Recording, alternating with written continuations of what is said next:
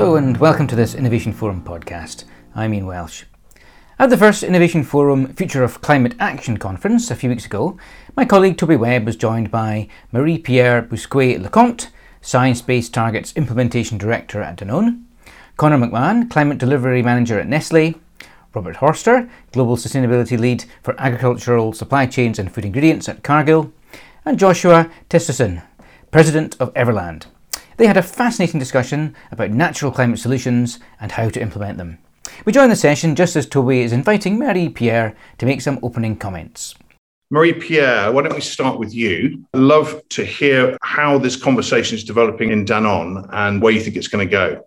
Firstly, my name is Marie-Pierre Bousquet-Lecomte, and currently I am the Science-Based Target Implementation Director for Danone. So what does it mean? It means that I am contributing to align Danone's climate ambition with the 1.5 degree IPCC scenario, and we are contemplating to set our science-based target in line with 1.5C shortly, and we are engaged to net zero by 2050. Agriculture for us is really at the heart of activity, and we are convinced that it is as well part of the solution in the fight to climate change, and that we can help nature to regenerate itself.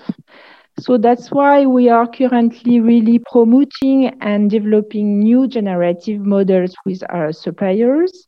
And to achieve impact at scale, we absolutely need to co-build solutions and to empower a new generation of farmers.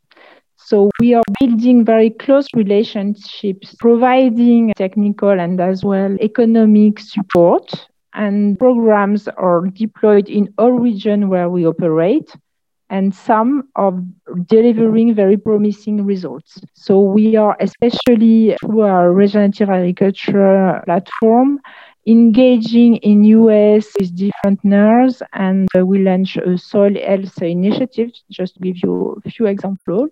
And we already got very promising results, not only on, carbon reduction, but as well on different aspects such as biodiversity protection, water protection, and bringing to farmers a new way and a more sustainable way to operate. What is pretty challenging currently is that farmers do not have the financial capacity to move on their own, and this transition is requiring, I would say, material, significant financial resources.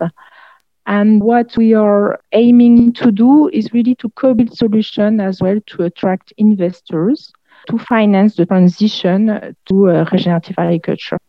Hopefully, we are seeing very promising signals, especially from when you see the new schemes and incentives designed by the Biden administration, also in Europe with the new Green Deal. And at Danone, what we did for a pretty long time now, for more than 10 years ago, we created some innovation funds, such as the Ecosystem Fund and as well the Livelihoods Carbon Fund.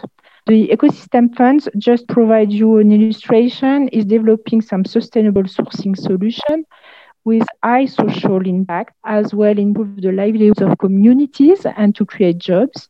And it's at country business unit level. So it is really embedded in the business strategy of our regions. And we are as well partnering with financial investors, such as investment banks, and as well with NGO. The Livelihoods Carbon Funds, in which now we are more than 10 investors, deploying some projects of agroforestry, reforestation, as well the development of sourcing, new sustainable sourcing strategies. And this providing to investors, and especially Danone, high-quality carbon credits for the neutrality of our brands, especially Evian is currently carbon neutral worldwide. So in the introduction, as I was mentioning, we are targeting net zero emission by 2050. We see, fortunately, an increasing number of companies engaged in this trajectory, and we need that. It is what we need to do to limit global warming. So hopefully what we want to stress on is that collaboration is key, not amongst the private sector, but as well with public and policymakers and financial sectors. So we absolutely need to, and it is our conviction, our deep conviction, that we need to, again, drive the transition to more resilient food system and to be in a virtual circle and to move more resilient ecosystems. What you're saying then, correct me if I'm wrong, are natural climate solutions just another term for what you were already doing that encompasses regenerative agriculture, carbon sequestration in soil, working with farmers on their own sustainability? Does it add anything new, or is it just another word for what you might have called sustainable agriculture? So at Danone, I would say regenerative agriculture is really a very holistic approach that is promoting the decarbonization of the milk production, especially, but not only. It is as well for other crops, for fruits, etc. We are as well in the same team. We have a team that is the water cycle, so really dedicated to tackle water scarcity, and we are working together at landscape level. So I would say I was focusing on regenerative agriculture again because it is key to cut our emissions due to their weight, that is 60%. Globally, the scope 3 is 90%. But we are really working on different aspects, biodiversity, animal welfare, and as well a key element is empowering a new generation of farmers. Conor, I suppose the same question for you. Is NCS, Natural Climate Solutions, just another word for what you're already doing? Or is it a helpful new paradigm to shift things forward and drive scale? What are your views? I think my views are the solutions aren't new. These solutions have been around and have been implemented for quite some time. I think it's a really nice, interesting way of grouping some of these solutions that can be provided by nature to help us achieve some of our corporate commitments. It's more of a nice way of grouping and framing natural climate solutions that also have a pro-biodiversity benefit side to it. And they're not new, but it's a new grouping, and it can be a useful grouping for pushing forwards. I think the paradigm shift that I've seen is before we were looking at doing less bad things. We were looking at stopping deforestation in our supply chains, using less fertilizer. I think that the shift changes this positive element that natural climate solutions can bring, this restoration element, increasing soil carbon stock, increasing above ground carbon stock. So maybe that's the new element to it, the focus on restoration or bringing restoration into the same picture as doing less harm. I think it's a nice way of doing it, because you can't just talk about the positive things you're doing if you're still doing bad things in your supply chain. So you need to, forest positive, as we said before, it's kind of do less harm, stop doing any further harm, and then continue to restore into the future. And I think Natural Climate Solutions groups that together quite nicely. Just give us a brief overview of where things are with you guys at the moment on this subject overall. Like Natural Climate Solutions, I think there's lots of estimates out. It's going to play a huge role in us achieving 1.5 aligned future. So maybe 20 or 30% of the reductions and removals we need will come through nature as a global community. For Nestlé, it's even more than that. We think that roughly 50% of the reductions that we need to achieve our 1.5 aligned commitment will come from Natural Climate Solutions. So it's a massive cornerstone of what we want to do going forwards. For Nestlé, just kind of obviously the three sides that are always there, the conservation efforts, so making sure we achieve our deforestation-free commitments on time. Obviously, there's been challenges, they've been postponed. We need to meet those. If we miss those targets, it doesn't matter how many trees we plant, we're still going to miss what we need to do in the future. So hitting our deforestation-free milestones is a cornerstone. We're also joining up lots of global initiatives like the LEAF Coalition, so helping governments protect tropical forests. So much more kind of let's work together to protect these forests. Let's not just work through our isolated supply chains. So trying to explore these kind of collaborative models to restore forests that are still under threat from commodity trade. So huge focus on conservation. Then it will be the regenerative agriculture agenda. It's a huge one on the Nestlé's books. So we've committed quite a lot of money and investment into transitioning our farming base into regenerative agriculture, because we know it comes at a cost. We know that we need to invest in this. We know we need to reward farmers and incentivize farmers to adopt these practices and to deliver the environmental outcomes we want them to deliver. Putting money on the table, obviously there's questions around regenerative agriculture still. We know what the good practices are. How do we determine what a truly regenerative system is? What level of actual soil monitoring and ongoing monitoring is involved? The permanence question. So yes, there's questions around that, but we know we need to answer those questions and as an industry move forward on that topic and bring farmers along with us on the journey. And then third part, restoration. So we have a huge commitment on tree planting at 200 million trees by 2030, 20 million trees roughly every year if we divide it that way. So a huge effort in reforestation. We also look at kind of peatland restoration projects. We're looking at wetland and grassland restoration projects. So yeah, a big focus on restoring lands. Our focus on restoration is very much in the sourcing landscapes that we buy from. We think it's very important that we look at our sourcing landscapes rather than just trying to find the cheapest removal project that's available on the market. We want to go to our landscapes, engage the communities that we're sourcing from, engage at that landscape level to find the right solutions to implement. So we're very much in favor of restoration of the landscapes that we rely on and supporting our sourcing communities to deliver that. A quick clarification. What's the sort of boundary between tree planting and forest restoration? Because it's one thing to plant a monoculture and it's another thing to restore a forest. And restoring a forest is incredibly difficult and complex and expensive and painstaking. It's like the toughest puzzle anyone's ever seen. But tree planting is also not getting particularly good press if it's a monoculture. So how do you define planting versus restoration in your planning? Well, it's about planting the right trees. It's not about planting the trees that grow the fastest and sequester the highest amount of carbon. And I think this comes back to why we focus on the landscapes that we're sourcing from. If we just buy carbon removal credits from tree planting, it's likely that those projects have been optimized to deliver the maximum carbon, etc. But if we're working in the landscapes that we're sourcing from, we have a vested interest for that to be a kind of sustainable, biodiverse, healthy forest, and making sure that the trees that are being planted represent the species that should be planted in that area, consider, the local climates, etc., consider the needs of the communities nearby if they still need to be able to gather and use forests for their own purposes. So yeah, it's local solutions to reforestation, planting the right tree mix and doing it the right way in the local context, not just having maximum carbon approach that you apply every hectare you can find around the world. So the tree planting is really part of a landscape restoration approach, really. It's tree planting on farm, so shade trees, introduction to kind of coffee and cocoa farms, and then reforestation in the landscape, which is definitely part of our forest restoration side. It's a number of trees going in the ground, but that ties into trees on farm, trees in landscapes as part of proper forest restoration efforts. Robert, let me turn to you. What does all this mean to you at Cargill? I mean, you've been working in agriculture for 150 years as a company. Has Natural Climate Solutions changed the game, or is it kind of more of what you were already doing? It's a new term, obviously, but I don't think it's something that we've been doing thus far. I see three new elements. The first element is that we have a recognition that agriculture serves to nourish the world, but also can be a solution to the climate change issue, which is clearly one of the biggest issues, if not the biggest issue that we're facing as a planet today.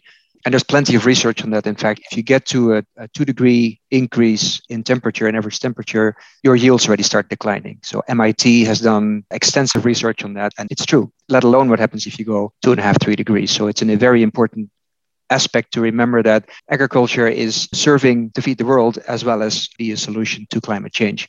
Then I get to the point that the previous two speakers also mentioned, is that holistic approach, right? Where you say, okay, look, it's about mitigating climate change through sequestration of carbon, through restoring watersheds, through increasing biodiversity, if you do restoration, for instance, or if you do regenerative agricultural practices. But also, if you think about this, it can actually bring economic benefits to farmers. So the point that Marie was mentioning on engaging farmers really resonates with Cargill, business for 155 years of engaging farmers. The other thing, Toby, that your climate solutions brings is the opportunity to mobilize capital in a significant way. You think about carbon markets, right? We see carbon markets basically emerging everywhere. The question, of course, is what type of carbon credits are you buying or are you generating? So we have to be mindful of the quality, right, and the credibility of those credits. If they are entered into a reputable registry, right, and if at the end of the day those credits become bankable and credible, then they do actually serve to both remove and reduce carbon. But there's this mobilization of capital, and McKinsey have done extensive research into that, and they've in fact mobilized the whole industry around scaling carbon markets, building on the success of compliance markets, but also plain and simple commodity markets. There is now an opportunity to scale these solutions offered by carbon sequestration and removal and reduction by mobilizing capital into those markets, right? And so you can actually scale. It doesn't become sort of a project that a Danone or a Nestle or a Cargill are doing. It actually becomes large, right? So that's what I see as the three new elements, right? It's the holistic approach, it's mobilizing capital, and also the realization that farming being 25% of emissions or whatever estimate is out there, but let's say 25 as a conservative estimate, also is part of the solution. I think that's what NCS actually brings as new insights. The development of those markets is clearly very exciting, but they're still pretty nascent, right? If your CEO rang you up and said, Robert, when's this happening? What would your prediction be? It depends on how you define success. If you take the lens of mobilizing sufficient capital to drive nature-based climate solutions, between 5 to 10 years is probably at this stage, based on what we know to be true today, a realistic estimate. I'm a bit biased because I read the McKinsey study, but they also are in this sort of the same time frame.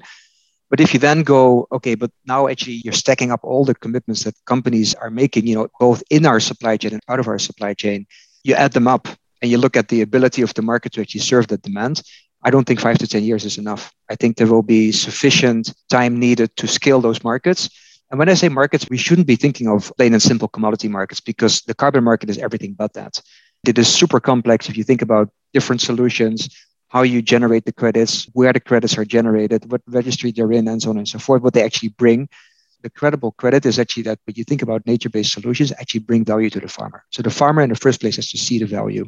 Otherwise, it's not going to be a lasting solution.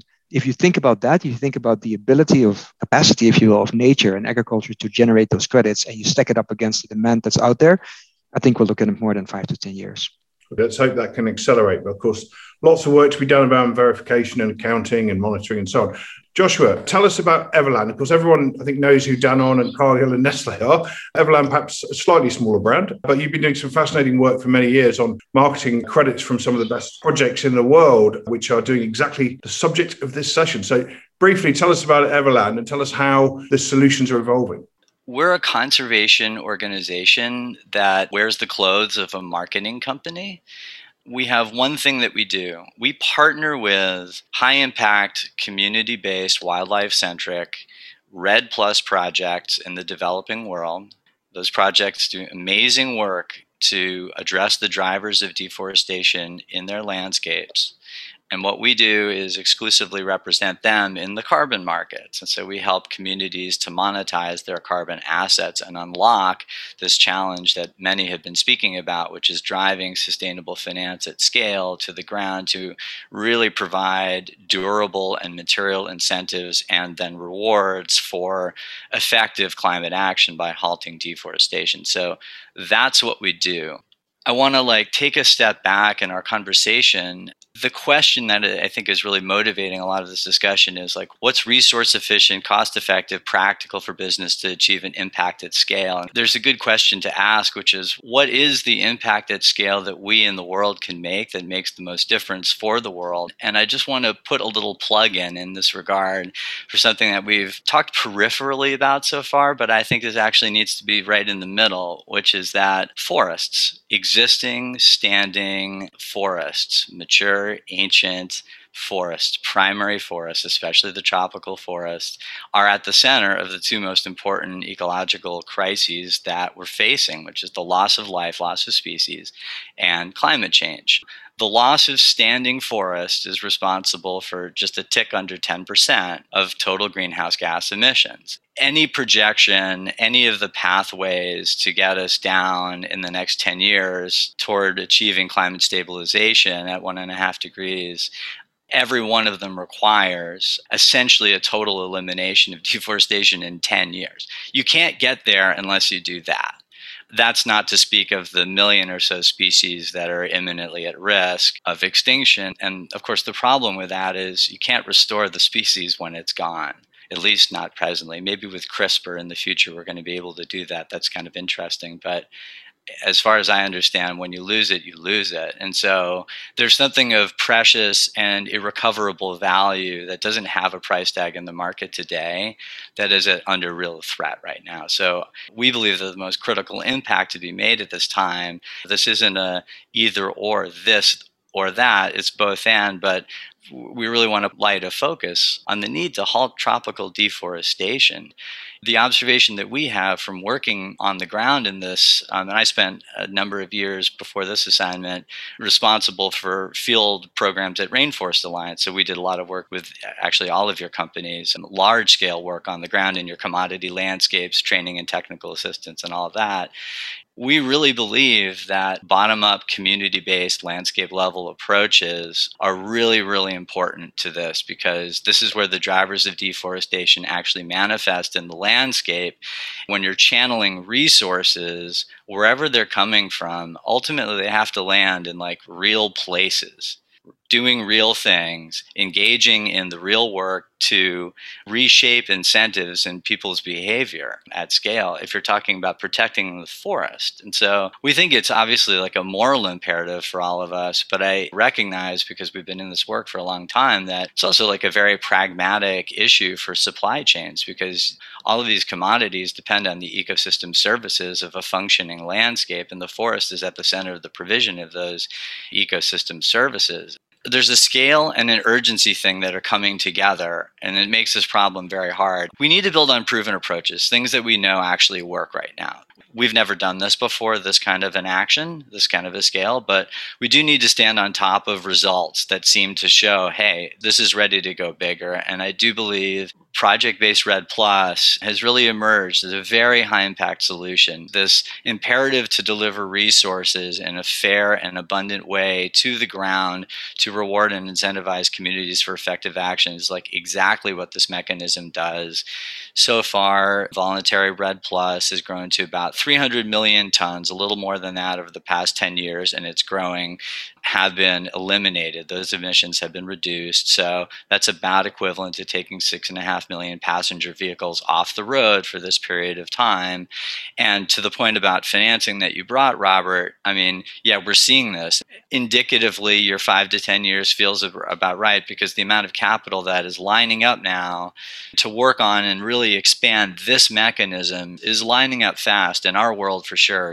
It's extremely exciting. And the reason why it's exciting is because what does success mean? Let's not lose it so that we have to restore it. Like, we don't want to keep adding to the problem of needing to do more restoration. Like, we have to, it's like the bathtub. We have to turn the spigot off, not so that we don't have to keep like increasing the drain size. So, we want to stop the deforestation. This means that we need to meaningfully engage people who would stand to do better by taking the forest down. And we were talking especially about like smallholder farmers who have poor agricultural practices and lack the finance needed to really turn it around. This is where REDD+ comes in as an incredible catalytic complementary solution to this problem.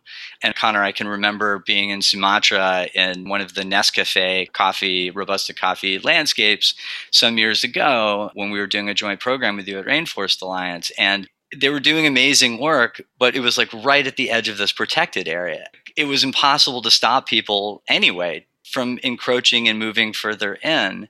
There just weren't enough incentives. You couldn't bring enough money to bear, and it's not practical. But this is an interesting approach where you can combine effective protection and engaging the community in the effective protection and then receiving financial benefits. And we've seen, like, even in coffee, that work really well over in, say, Peru in the Alto Mayo landscape, Alto Mayo forest. Now, I'm happy to talk more about that. There's a lot of examples of that type of success that show, I think, really clearly there's an interesting, valuable solution that's here today that can really help complement these kinds of efforts, do something that's extraordinarily meaningful, centrally meaningful for the climate, while also providing a mechanism to deliver the financing exactly to the folks that really need it the most. What's the level of business interest from companies like the ones on this panel in buying those credits and investing in REDD+ projects? I'm just curious as to how that's accelerating and whether or not the term, REDD+ and these projects are actually well known enough by business as a solution. This is our biggest challenge and opportunity. No, I think this mechanism isn't as well as understood as it should be, and as well as it will be, because we're really going to work on this now. As far as the materiality of this, so I'll just speak to our company. This year, just from the REDD projects that we represent exclusively, and that's 16 projects that generate about 16 million annual tons a year of emissions reductions, of whom a couple are just new to the portfolio. We have sold about 35 million tons since the start of this year. The year-on-year growth from previous years, it's a massive step change. Awareness actually is growing, and especially like the fundamental case for why we need to protect forests is sort of like it's all settled science now. There's some things that are unclear. There's some things that are clear. What's clear is halting deforestation is an imperative. What is clear to us is that there is a really good way to do that is right for scale, and more companies, I think, are aligning with that view as they take a little deeper look into it. That's been our experience. It strikes me that Red Plus needs to perhaps do a bit of a rebrand in some way. It's a complicated term, but it also is unfortunately associated with offsets, in the sense that offsets were, there were some dodgy ones discredited some years ago, and there are still some dodgy ones now. But Red Plus, actually, when I look at the projects, really you're helping organizations do far more than just cut carbon. I mean, it's preserving ecosystems and it's enhancing livelihoods, and it's helping companies meet their SDG targets as well. Isn't that an important factor to help distinguish good Red Plus from some of the carbon offsets which companies feel a bit guilty about doing as a last resort? Absolutely. And I think that the emergence of some third-party standards like the so-called SD Vista standard are really helpful in this regard, because they're providing the capacity now to differentiate and validate claims concerning the quality and the actual impact level of the work, because the whole heart of this work with Red Plus is that you're getting the emissions reductions, but you're generating tremendous co-benefits for biodiversity and for communities. Our work as a company, we're kind of standing in right now. We have a very extensive field level impact reporting program that we do, and it's all aligned to the SDGs and so forth, so that we can provide companies with an ESG toolkit to integrate all that work and all that work that's flowing out of the field into their reporting. But to scale this is what's really necessary. This is the kind of thing that we're actually doing as a business, is kind of preparing for the scale by investing in new monitoring and evaluation systems, impact data reporting, and so forth. So the actual things that are happening, the things that are actually happening, can be credibly demonstrated to be happening and then utilized in the context of reporting about real achievements that are being made as a result of these investments. Conor, let me just ask you, and maybe Mary, you might want to comment, and Robert as well. What's the sort of attitude inside your business around things like Red Plus? Is it well understood? I mean, I'm sure you all know about it, but is it still unfortunately a bit associated with carbon offsets? And to the earlier question, do you see it as part of a balanced mix of solutions combined with, insetting and landscape projects? Yeah, the people close to the subject understand it well, understand the value that it brings. The people more on the periphery are seeing certain pieces of news popping up, seeing certain criticisms, and don't fully understand the topic in the depth that they need to. So I think there is definitely that element to this. But I think it's about advocacy and demonstrating that these projects are a very important part if we're to move forward, on, especially around conservation, but towards any kind of claim about positive impact. The good news was that we joined this LEAF coalition. There's a big financial commitment associated with that. That's very much about protecting tropical forests. It's very much going to be embedding these REDD approaches. The interesting thing about that coalition is they're tackling some of the sensitive subjects, like what's being claimed in the national inventory, what can companies credibly claim, those type of elements, which there was some uncertainty around until now. And I think thankfully they're being addressed and the clarity is coming going forward. And then the other question is, in terms of how our net zero target, how do these claims come into that picture? The rule book on net zero is being drafted by SBTi. There's a couple of drafts out, and I think they're moving in the right direction. Also, the FLAG initiative by WWF is addressing this topic, but there is uncertainty around this. The good news for us, at least, is that we know we have a home for these projects. Even if they are generating carbon credits, we can still use those towards making some of our brands carbon neutral. Even if they don't fit into our net zero strategy, which we hope they will have a home in future, they can still contribute towards our carbon neutral brand journey, which is kind of something we're doing in parallel. So yeah, hugely important part of our strategy. Marie, what's the conversation in Danone around this?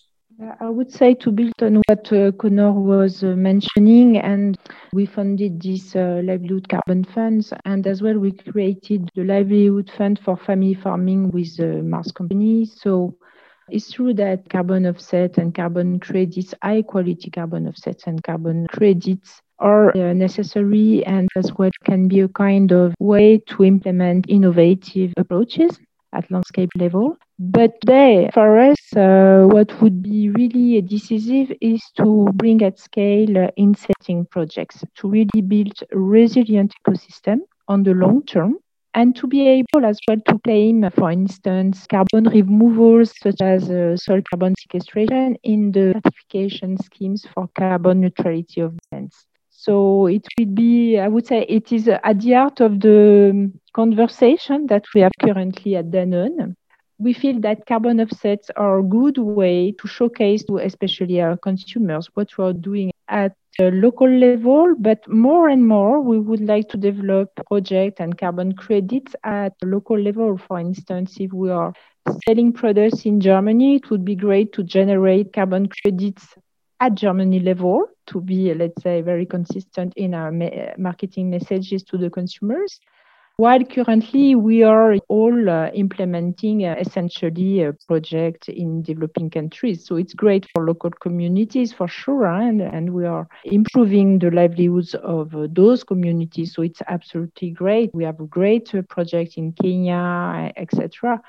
But we need to consider as well in developed countries to implement, I would say, a resilient ecosystem and to develop those type of projects as well in the value chain of the companies. I would say it is currently our views and discussions. Robert, do you have any brief comments? I want to move on, but I want to give you a chance to chip in here. Yeah, no, I think so. To your question, Toby, do we see the need? The answer is yes, absolutely, we see the need. To basically build on what Maria and Connor were saying, the credibility is an important one. And you also alluded to that in your question, right? So yes, there have been dodgy counterparts, but you'll find those everywhere, essentially, right? In all commodity markets that we operate in. But we feel that if you have credible counterparts, and if you have projects that are really making impact on the ground in a similar fashion as insetting would have to have a value to the farmer who generates them, with those carbon offsets, it needs to have credibility, it needs to have an impact on the ground. And of course, your global system of registries will go a long way to generate that credibility, right? And just to make sure that these credits can be bankable and can be retired. But at the end of the day, again, coming back to my earlier point, if you look at the basic supply and demand of commitments versus supply of carbon removal and carbon reduction credits, if we head in the right direction, like Connor was describing with the Science-Based Target Initiative, everything gets recognized in the right way, then we do need both the insets and the offsets in order to have companies meet their net zero targets, right? We're talking about our supply chain today, but there's tons of companies out there who are outside of our supply chain who make similar commitments, right? And they do not have agriculture as a means to drive that carbon removal from their supply chain. Short answer is yes, we absolutely need this as a marketplace. There's lots of questions coming in. There's a really good one, a simple one about smallholder farmers. No conversation about supply chain agriculture is complete without the smallholder challenge. It's one thing to do something on a large plantation, but as we know, smallholders are challenging, and in many countries, plots are getting smaller. A lot of these farms are frankly unviable. And that's a big, big challenge, as we know, across many different crops. So I'm not expecting you to have the magic bullet solution for this, but how do we make sure we approach this early on so that smallholder farmers can really benefit from natural climate solutions? The obvious one, I suppose, is, ecosystem services payments. But then we know that's very hard to do because the verification and the measurement and so on and the carbon accounting is not there yet. So I just want to get a sense of how you think this is moving on and where you think it's going to go. Is technology going to play the key role here? Marie, I'm guessing there's no magic one solution, there never is, but how do you see smallholders playing and being incentivized around this issue in the coming years? Yes, so I would say that, for instance, at Danone, we are mainly, sourcing fresh milk from very smallholders, and it is really a daily technical assistance that milk cycle teams are providing locally that first, train farmers to implement the most sustainable practices from an environmental point of view and as well from an economic point of view. So very often we have this kind of increase in efficiency at farm level. And we have very long relationships with farmers. We have contracts for 30 years sometimes. It is really the close collaboration that can support farmers on the long term. I would say we think that it is part of the solution. That is, it is not easy. It is very challenging. But to be very close from farmers, concerns, and it's key in finding a solution. Josh, how do smallholder farmers benefit within the projects that you work on? The criticism of fair trade in the past has been, some money goes into a co-op. We're not quite sure where it goes. You do see some rather well-dressed chiefs and some kids without shoes in some places. Obviously, you want to avoid that happening where there's money coming into a project or a landscape. And I'm not saying that happens in all co-ops, but it can. So how do you make sure that you're communicating to your customers and showing that the smallholder farmers in these projects are really benefiting? Well, I'll just say before starting, there's a few well-dressed people in the boardroom as well, aren't there? This is not a unique issue for anybody. The challenge of smallholder farming is huge. It's systemic. It kind of revolves back to the question of to what extent is farming, especially small farming of commodity crops, where does it fit in a viable, sustainable livelihood? And that has questions about the structure of value chains, all kinds of questions that are beyond our scope. But I want to acknowledge that we're bringing the lens of natural climate solutions, and it's intersecting with a much bigger challenge. If you can even believe it, a more complicated world. I'm going to acknowledge that and take your question in a more limited way, but I don't want to, in answering it, imply that it's a route to a systemic solution in total. It's a piece. I just like giving specific examples because it's kind of easiest. And I talked about the Alto Mayo. I'm just giving an example here. The developers we work with are the large conservation organizations, Conservation International, Wildlife Conservation Society, and so forth. Really, really outstanding organizations that have a long history of working with, among other, smallholders and landscapes. In the Alto Mayo, it's an amazing protected area, mountainous Andean Amazon rainforest, extreme biodiversity. The Alto Mayo protected area is like a paper park, was a paper park. It was established in the late 1980s, but there was no enforcement, and there was a significant migration of people, thousands of families into this area from another part of Peru. They came from a totally different climate area and saw fit to start growing coffee, and predictably were growing bad quality coffee with bad practices. And this place had the highest deforestation rate of any protected area in Peru. When the project set up, the fundamental mechanism that they worked with, and it was, I'm going to paper over the hard yards, right? But the mechanism is engage in voluntary conservation agreements with the farmers. Can you imagine being the first one to do that? I talked to the fifth family. It's mind-blowing because they got death threats from their own community, because what had happened was they saw anyone else as wanting to come in to take their land and kick them out of this area. So there's a whole social issue, violent unrest, and loggerheads with the government, with the Park Service. And by, the carbon revenues that were being generated were used and invested in. And the people that are doing this work are unbelievable folks. We talk about regenerative agriculture. This is deep ecological agriculture, cover cropping, intercropping, all with an eye of doing really high quality, really high productivity work. And then they helped them, did all the training and the technical assistance, yes, to set up a fair trade, organic certified cooperative. And they've been working with them for years to build up the organizational capacity, the governance, the transparency of financial arrangements, and so forth. And now this pandemic has hit, and they were able to produce and ship out, I can't remember the number, they sold $1.5 million of really high quality into the specialty markets. They developed a coffee lab. They trained kids from the community. They became cuppers. And so now they have this beautiful and dynamic feedback going back to the field, post-harvest, processing and all that. So the quality that comes in higher and higher grade overall.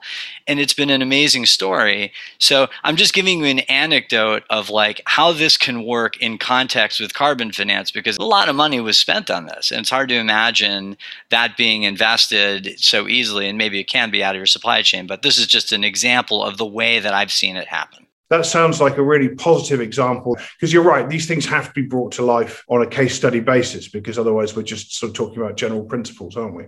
There's a lot more to talk about here. Unfortunately, we are out of time, I think, for this session. It's been absolutely fascinating. There's so much more to talk about. And I can only thank our speakers for their frankness and their insights. We can't claim to have covered everything, but I think we've made a meaningful dent in the conversation. So thank you all for your time. Thank you. Thank you very much. Thank you. If you're interested in learning more about where offsetting sits within the overall framework of solutions for companies and other organisations getting to net zero emissions, do look out for a new series of written and audio content coming out from Innovation Forum over the coming months. But for now, thanks for listening and goodbye.